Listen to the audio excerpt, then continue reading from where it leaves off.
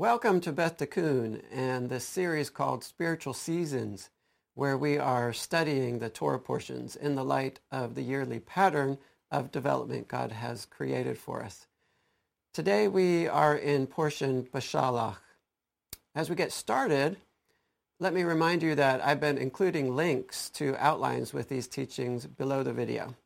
If you prefer to follow along with a written outline, you can download it or open it in a new browser tab. So before we get to the Parsha summary, let me explain why I decided to do a teaching this week. We normally don't do teachings on weeks that our whole fellowship gets together for the Sabbath. But as I began studying Parsha Beshalach this week, the Lord was pouring out so many ideas that I knew I would struggle to do two Torah portions next week. And two, we are coming up to a couple of special days in the calendar, one of which is this Sabbath. And it's better to explore these days before rather than after they pass. So here we go.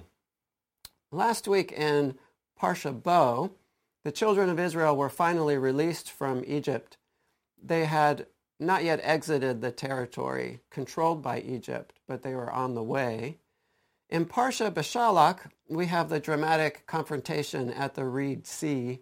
God splits the waters and the children of Israel cross on dry land while Pharaoh's chariots and army are drowned. Having come through and seeing the Egyptian army dead and washing up on the shore, Israel sings the song of the sea. They then turn their backs on Egypt and march into the wilderness. After 3 days without finding drinkable water, they start to grumble. God shows Moses a tree to throw into the bitter waters at Marah, making the waters sweet and drinkable.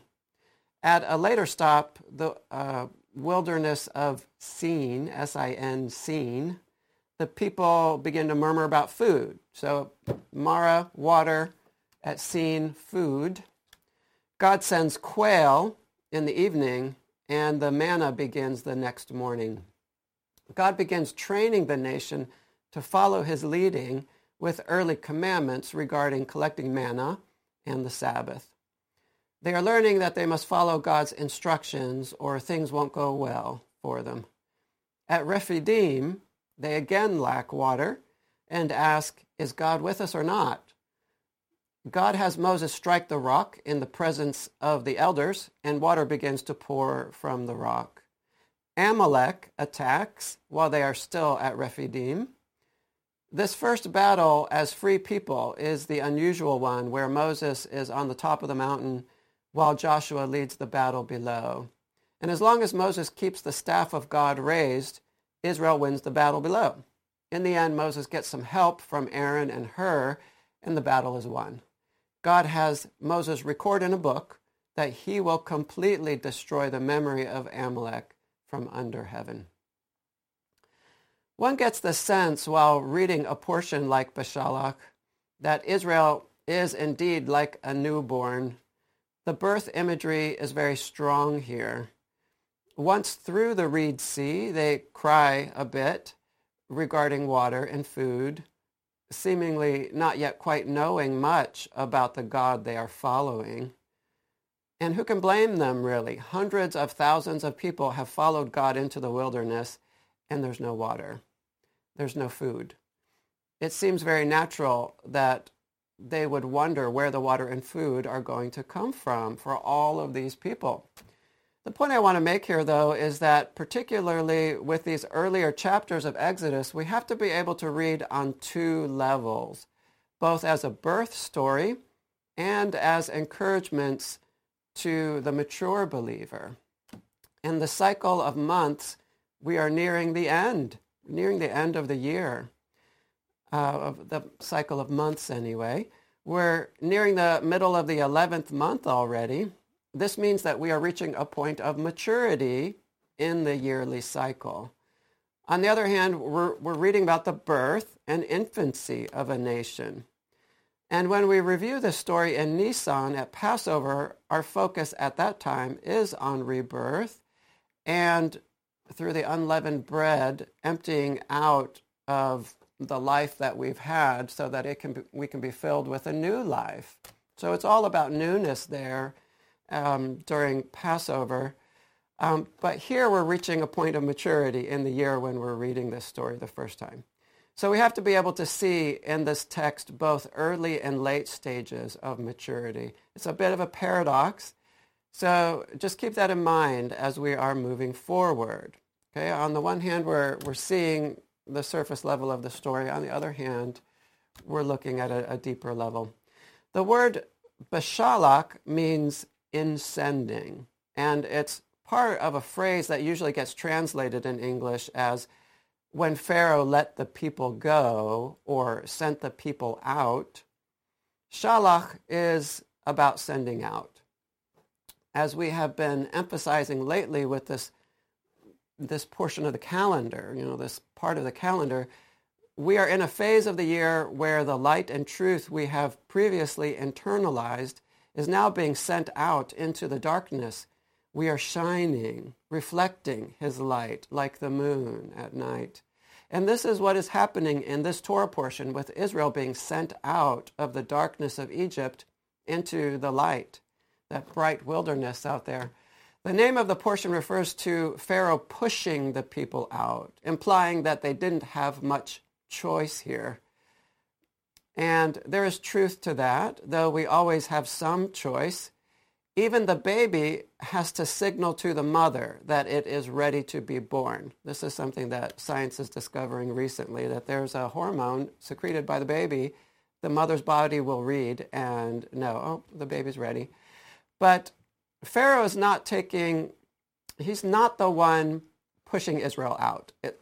It's his hand pushing Israel out, but make no mistake, Pharaoh is the tool in God's hand from the beginning to the ending of this story. It is God who makes the pathway open for us to reflect his light, and it is God who makes the pathway out of Egypt. Pharaoh is a mere tool here. The sages emphasize that there are several actions God takes a special interest in making happen personally in this world, not using intermediaries. And one of those is opening the womb to bring forth a child.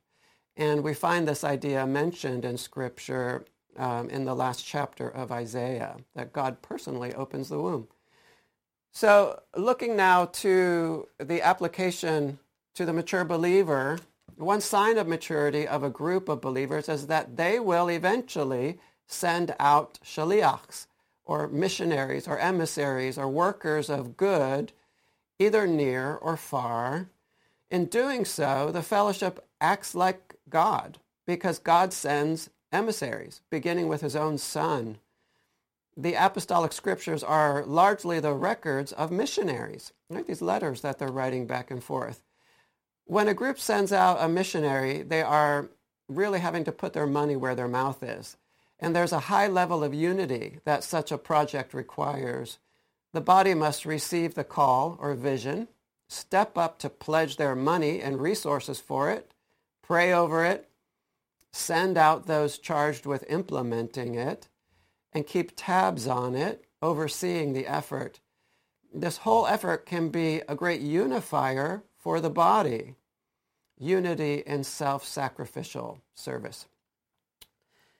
But the unity doesn't stop there.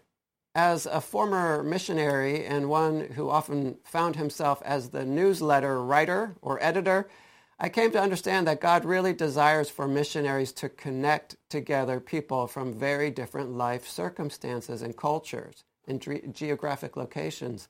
He loves this connecting together of these people with this people. At one point, I was part of a work in China where the head missionary just hated being pulled away from the work to go reporting and raising money in the States. Yet I came to see it pleased God very much to have this humble woman from eastern Kentucky travel the country and over again be brought to tears as she showed pictures of the children we were serving on faraway Hainan Island in the South China Sea. She was drawing the hearts of the people in Kansas and Oklahoma and Ohio to the hearts of those very far away, who had experienced a very different life. A connection was being made between very different seeming people on opposite sides of the world, literally. And this is a very wonderful thing that God loves. We can nurture in our children the desire to serve in this way, in whatever role, whether a supporting role or as one who is sent. There's always some risk involved in sending a missionary, but what do you get in life without risking something, right? Well, I'd like to draw out a second point here related to maturity as we practice seeing the text on multiple levels. We read a curious verse in chapter 14 when Israel finds itself pinned between the sea and the Egyptian army, and the people are panicking a bit. Moses answers them, "Fear not, stand firm, and see the salvation of the Lord, which he will work for you today. For the Egyptians whom you see today, you shall never see again. The Lord will fight for you, and you have only to be silent." Well, that sounds great so far, but the curious verse is coming next here. It's the very next verse, and it reads like this. "The Lord said to Moses, 'Why do you cry to me? Tell the people of Israel to go forward.'" Now, the text doesn't even show us Moses crying out to God, though clearly he must have. Rabbi Trugman explains that Rashi asks, what else is Moses supposed to do? Aren't we taught to cry out to God in moments like this? Isn't that what the people of God do? The answer from the sages is that perhaps Moses actually prayed a bit too long. A long prayer was not what was needed at this moment. Rather than Moses pouring out the heart of the people to God and pleading for mercy, what was needed at that moment was movement. "Why do you cry to me?" God says. "Tell the people of Israel to go forward." There's a time for long prayers, and there's a time to get moving. And as we mature, we need to be able to recognize what kind of a moment we are in. Are we in a moment to stop and get direction from the Lord? Or are we in a moment to make a choice and move on? And so the people move, and importantly, God makes the way forward clear for them only after they start moving. So that's something we need to keep in mind. We might not see the way until we start. And they come to the other side. It's really a momentous thing all of these people did, our spiritual ancestors. They knew the dangers of the wilderness. They knew the scarcity of that place, the lack of water, the predatory animals, the blasting sun. In Egypt, all they had to do was leave the Nile Valley to experience the wilderness. So it was all around them as they were growing up in Egypt. And though we can see that there's a kind of immaturity here that requires God to really push them out, we can also see that this kind of faith step, this putting faith into practice when we are risking everything, is what the mature believer is called to do, only with a bit of a lighter touch from God. As we get older, he doesn't have to push us, but we come to make that decision. So we're talking about that overused but still very useful phrase, leap of faith. A child is pulled from the womb, an adult uses his or her free will to jump into the darkness. Let's let Israel's plunge into the wilderness be an example to us now. And I love that scene in one of the Indiana Jones movies where Jones comes through a narrow rock tunnel to the edge of a massive chasm that slips away below into total darkness. He's standing right on the edge of this abyss. And it's a test. It's been years since I've seen the movie, and I'm a bit foggy on the overall plot, but I found a couple minutes of the movie on YouTube. At a certain point, his father is dying. Jones's father is dying, and his quest to find the Holy Grail takes a great sense of immediacy. It takes on a great sense of immediacy because his father doesn't have long to live. And it is believed that the Grail has healing powers. He knows from the Book of Clues, he has that the chasm in front of him is a test of faith designed by religious people trying to protect the Grail, and that what is required is a leap of faith. Yet there is his foot on the stone wall with his toes sticking out into the abyss. It looks impossible. And after some hesitation, he places his hand over his heart, closes his eyes, and lets out a big breath. He opens his eyes again and just takes a huge step out into the air. He falls about a foot before he lands on an invisible bridge, a narrow rock bridge that is cleverly designed and perfectly cut so as to blend in with the far wall of the chasm, making it invisible. It was there all along.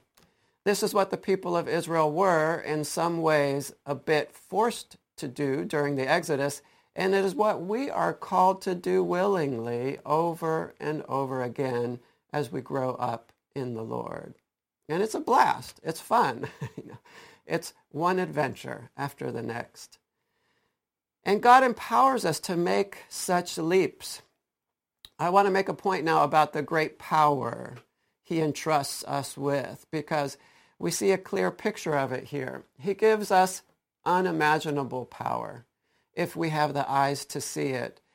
And I'm afraid I often don't. I'm speaking to myself here first. In the small daily prayers book that Grant made for Beth Tikkun, and we have copies of that here in the library where we're filming today, if you would like one. There we read the combined prayer. Grant put a combined prayer in there from Ephesians 1 and Ephesians 3 that speaks to the great power God makes available to us. And it says this: "And may the God of our Master, Yeshua the Messiah, the Father of glory, give us a spirit of wisdom and of revelation in the knowledge of him. May the eyes of our hearts be enlightened, so that we will know what is the hope to which he has called us, what are the riches of the glory of his inheritance in the holy ones, and what is the surpassing greatness of his power toward us who believe, in accordance with the working of the strength of his might, which he brought about in Messiah, when he raised him from the dead and seated him at his right hand in the heavenlies. And may he grant us, according to the riches of his glory, to be strengthened with power through his Spirit in the inner man, so that Messiah may dwell in our hearts through faith." And it goes on a bit more. So where do we see this great power in Beshalach, this power that he gives to us? I would like to suggest that we should read the staff of God in Moses' hand as the arm of God himself. Moses is wielding in his hand the arm of God. I had this thought this week when God led me to read a chapter of Isaiah 63. And there it says, speaking of God, "Then he remembered the days of old, of Moses and his people. Where is he who brought them up out of the sea with the shepherds of his flock? Where is he who put in the midst of them his Holy Spirit, who caused his glorious arm to go at the right hand of Moses, who divided the waters before them to make for himself an everlasting name, who led them through the depths?" The phrase that stuck out to me there obviously was, who caused God's glorious right arm to go at the right hand of Moses. And it's a little hard for translators to translate that, but I think that's probably as near as we can get to the translation. We can read this to be saying that the staff of God in Moses' hand is God's own arm. And this becomes important later at the Battle of Amalek, when Moses raises up the staff on the hilltop. This is the same staff that has the snake within it. It is a staff that reveals God's power to both bring death and restore to life. It is only God who can do this. Let it be an encouragement to us today that God entrusts his arm to a man, Moses, and likewise, he makes available to each of us vast power beyond what we can imagine. It struck me in this portion that God is showing his power over mankind in a special way and how the Egyptian army is being represented here. God sets up for destruction the most powerful army mankind can produce. As I read this passage over the years, it kept sticking out at me how strange it was that the passage keeps mentioning the horse, the chariots, and the riders. Both God and the people keep listing these elements of the army, almost like a formula. We start seeing this in chapter 14, verse 6, when Pharaoh regrets letting the people go and decides to chase after them. It says, "So he made ready his chariot and took his army with him and took 600 chosen chariots and all the other chariots of Egypt with officers over all of them." Okay, got it. There are chariots involved here and chariot drivers. So a bit later we read God, so that was Pharaoh. We read God saying this, "I will harden the hearts of the Egyptians so that they shall go in after them, and I will get glory over Pharaoh and all his host, his chariots and his horsemen." Well, don't all of his hosts include chariots and horsemen? Why are these being singled out? "And the Egyptians shall know that I am the Lord when I have gotten glory over Pharaoh, his chariots, and his horsemen." It's repeated. And on it goes. When the army descends into the sea, it says Pharaoh's horses, his chariots, and his horsemen go in.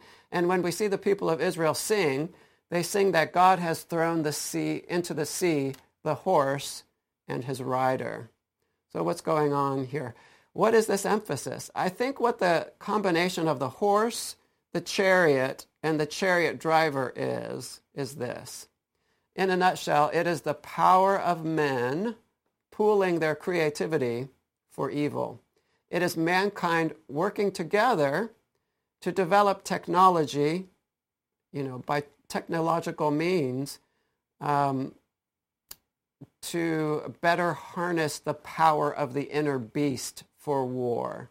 The combination of the horse, the chariot, and the rider is the ancient world's equivalent of a cyborg soldier. It is the personification of what fallen humanity can do through technology to enhance the power of the inner beast to fight for resources, to claw for territory and wealth. This is what men do to become powerful in defiance of God.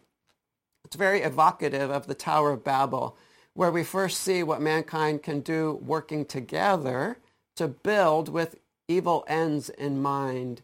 The Tower of Babel was a technological achievement, the crafting of baked bricks held together with a tar-like mortar. You can imagine how strong that would be.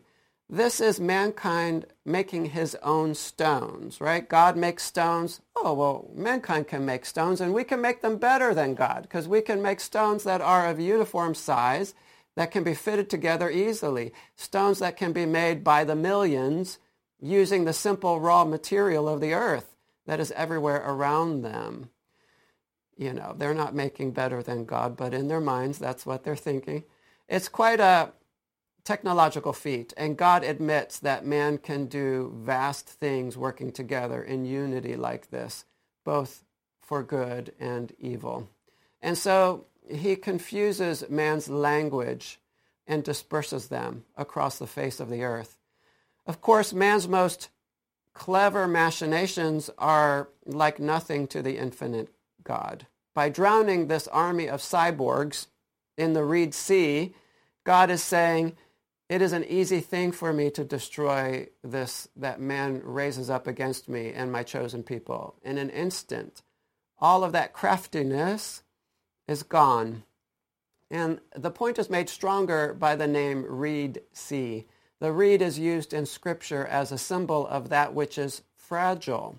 It is easily broken. And here, a sea of reeds is used to utterly demolish mankind's army of cyborgs, this combination of beast and technology and warrior in a brief instant of time, gone. It's quite a picture. God is saying, mankind, take note that when you pool together your intelligence for evil, when you bring against God and his people the best and most powerful and the greatest advancement you can muster, I can use the humble reed and a bit of water to demolish it in mere moments. So one reason I mention this here is that we are now living in times of great scientific progress. The world is speeding up, as they say. Scientific breakthroughs are coming fast and furious. It's an exponential advancement we're experiencing. And mankind's arrogance grows by the day. These are dangerous times. We can only advance so far before we either begin to utterly annihilate ourselves or God steps in to put an end to the current epoch of the world. Truly, we are living in the end of days. So let's move on now to the concept of song. We read the Song of the Sea this week, and the Haftorah is the Song of Deborah and Barak. Because of this Shabbat coming up in a few days, has a special name, the Sabbath of Song, Shabbat Shirah. There are only a few Sabbaths in the year with special titles, and this is one. So song is associated with the conclusion of salvation. In Scripture, we see people break out into song when they have come through a test, when they have come to the other side of a great struggle, when they can look back and see the difficult beginning, and they can also now see the good result, salvation. The result is unity in song. And so we can say that breaking out in song is an end times element. It's not that we can't always be singing or that music and song aren't a part of every phase of life, but we can see a special emphasis on song and unity through song at these moments when salvation becomes fully revealed, especially people singing together. It is the same with the calendar. We are nearing the end of the calendar, and here we have Shabbat Shirah, the Sabbath of song. And this Sabbath, in a way, is marking the end of winter in Israel. They've come through the winter to the other side, and this Sabbath, in a way, is marking that. So another example of this phenomenon is found in Revelation. Revelation obviously being the last book of the Bible and the one that most describes the end of days.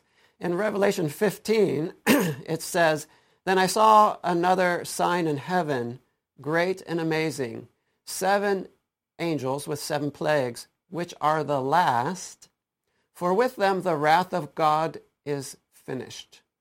And I saw what appeared to be a sea of glass mingled with fire, and also those who had conquered the beast and its image and the number of its name, standing beside the sea of glass with harps of God in their hands. And they sing the song of Moses, the servant of God, and the song of the Lamb." Here, as the end draws near, we not only have a special song, but it's the drawing together of 2 songs, the uniting of 2 songs, the song of Moses and the song of the Lamb. So let's think a bit about song being an expression of the end of the salvation process. At the end, we are achieving a transcendent unity in this place of separation, right? This lower realm, as the spiritual is merged with the physical, right? That's what's happening at the end of the salvation process. Everything about wholesome song is an expression of this unity. Now there's music out there that's dissonant. It's not quite expressing the same idea. We're talking about a different kind of music. So the structure of music itself shows this unity of above and below. Grant has taught us about this before. The melody is like the simple essence of the song. It's like the spiritual life of the song.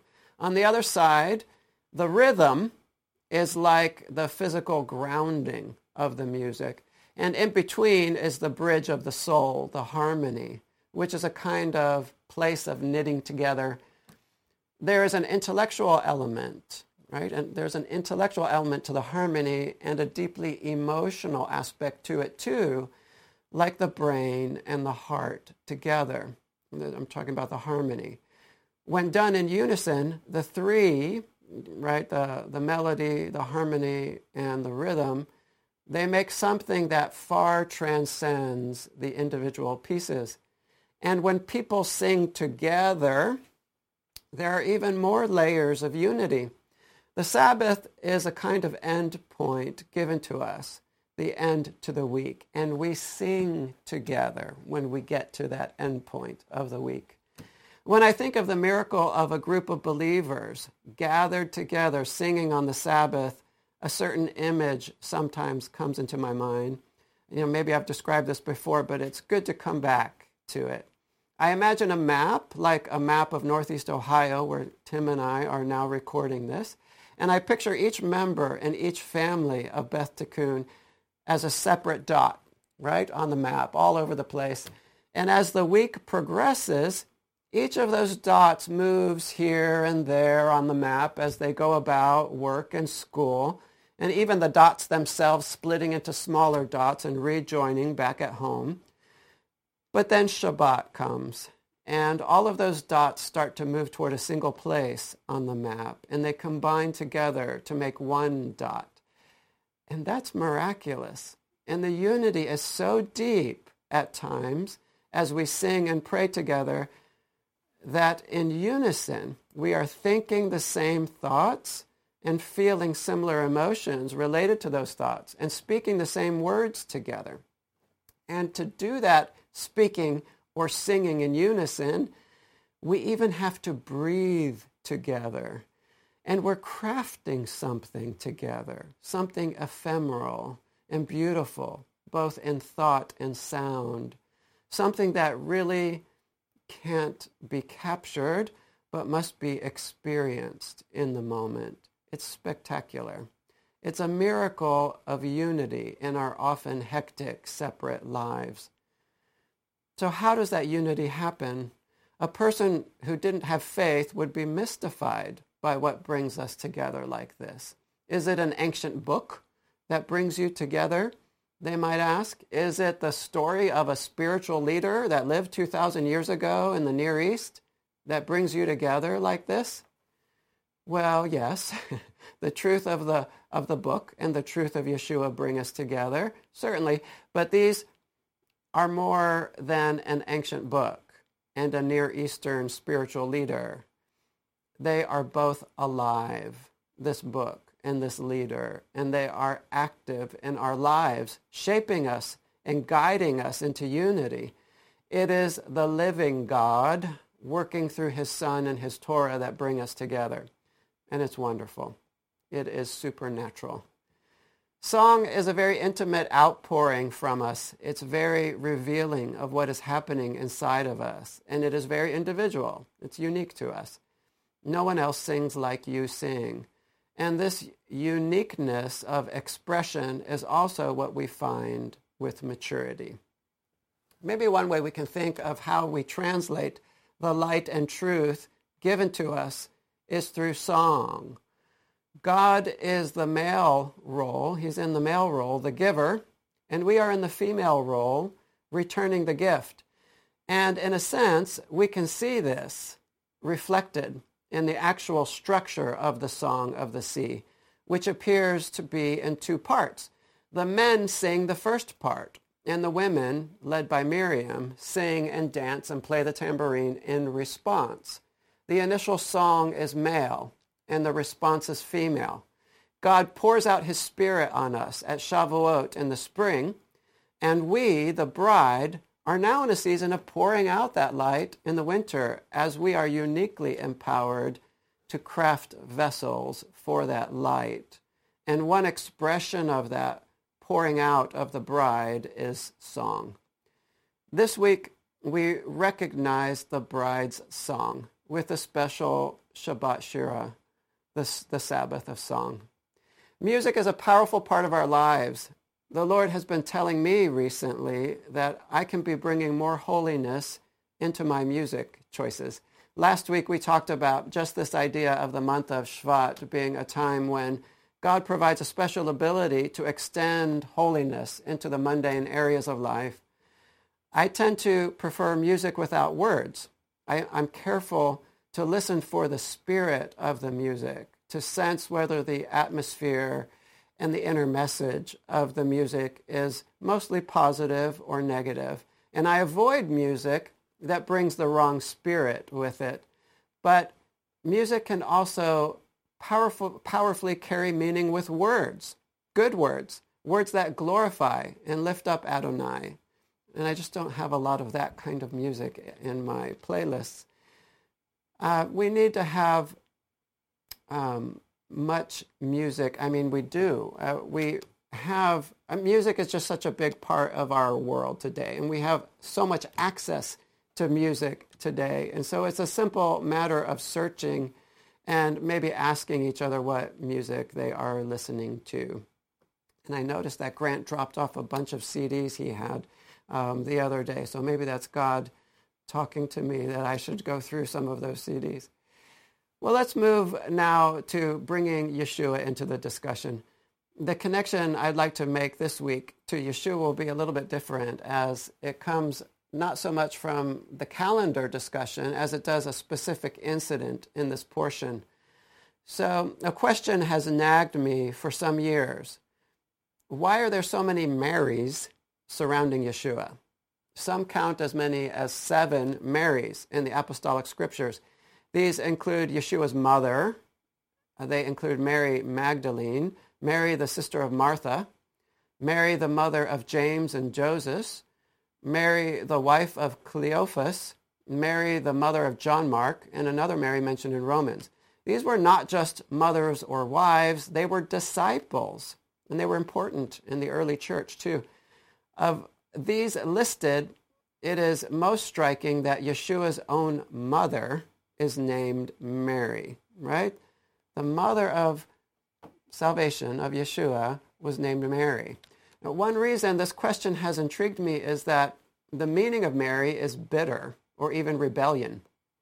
Why are there so many surrounding Yeshua named bitter, including his mother? Well, the question is answered here in our Torah portion. This is maybe the clearest place in Scripture where the question of bitterness is addressed. The bitter waters are turned sweet by the tree, which God directs Moses to cast into the waters. After this physical picture of God turning the bitterness into sweetness, God talks about how he will keep diseases from Israel, the diseases of Egypt. And he says, "For I, the Lord, am your healer." So how does he heal? He heals through the tree cast into the bitter waters. These Marys surrounding Yeshua are the bitter waters. Yeshua is like the tree of life cast into the middle of the waters below, the fallen physical realm. And so he is surrounded by bitterness. It's like God took Yeshua, who we can think of as the tree of life, and threw him into the physical realm, the waters below. And so it is that in his incarnation, in his appearance among us, that God brings healing to the whole planet and humanity for his rebellion and the resulting bitterness. Every aspect of the tree of life walking among us is healing for humanity. But it is especially when he is most made to resemble the tree, when he is hung on a tree, the cross made of wood, that the greatest healing comes. Literally, he is hanging on the tree, and he makes provision for the care of his mother, whose name is Mary, arranging for Mary to be taken into the home of John. Well, speaking of trees, let me just add one final point here today by mentioning that this Torah portion of Beshalach is always read near the 15th of Shvat, a special day in the calendar called Tu B'Shvat, which is the full moon of the month. And this year it occurs next week in Parsha Yitro, but we'll talk about it here today. Sometimes it's good to talk about it the week before so that we can have some mindfulness when we go into the time. The New Year for trees is the calendar marker for calculating tithes for trees, right? So Tu B'Shvat is the New Year for trees. And so all the trees turn 1 year older on the 15th of Shvat. And so fruit trees have to reach a certain age before we can eat their fruit, right? And so we're calculating that based on Tu B'Shvat, the 15th of Shvat. It is said that on this day, the sap begins ascending in the trees, which have been dormant in the cold winter. So that's why we're marking kind of the beginning of the end of winter for Israel. And so this is what the trees are doing in Israel now, and it won't be long until the sap begins to rise in our trees here in Ohio too. Tu B'Shvat is about renewal. So it goes well with these portions where Israel is being reborn, the Exodus from Egypt. These portions are exciting and help give us a bit of a boost. We always have cause to rejoice and be passionate in our walk with the Lord. But this is a particularly difficult time in the calendar, this time of deep winter. And this rebirth of the trees that reflects the rebirth of Israel in the Torah portions is a physical reflection of renewal that reinforces what we read in the Torah, this Exodus story. The renewal of the trees encourages us, like the Exodus does, when we need it most. The cold is strong, right? It's going to be in the teens tonight here in Ohio. Excuse me. And that cold is indicating a battle against apathy and lack of passion. Our bodies are laboring under sickness that wears us down. Both individually and corporately, we are being tested and pruned so that we can bear more fruit eventually. And this pruning can be disheartening because it involves seeing what is really going on inside of us and inside of our groups that is not of God maybe and must be changed or removed. And here in the midst of this heaviness, we have the lightness of the song of the sea. We have this fantastic story of the Exodus and this rebirth of the trees. Both the story and the trees are telling us, be encouraged. The spring is coming. Your own rebirth and renewal is coming soon. Hang in there. God is gracious to provide such encouragements. As we say in the prayers, blessed are you, O Lord, who restores souls to dead bodies. We'll have to end it there today. Thanks again for listening. May God strengthen us to be senders of the light like he is. May he put a song of salvation in all of our hearts. Through his Son, may he bring healing to the bitterness we sometimes experience in life. And may he make us into the people he wants us to be. Shalom.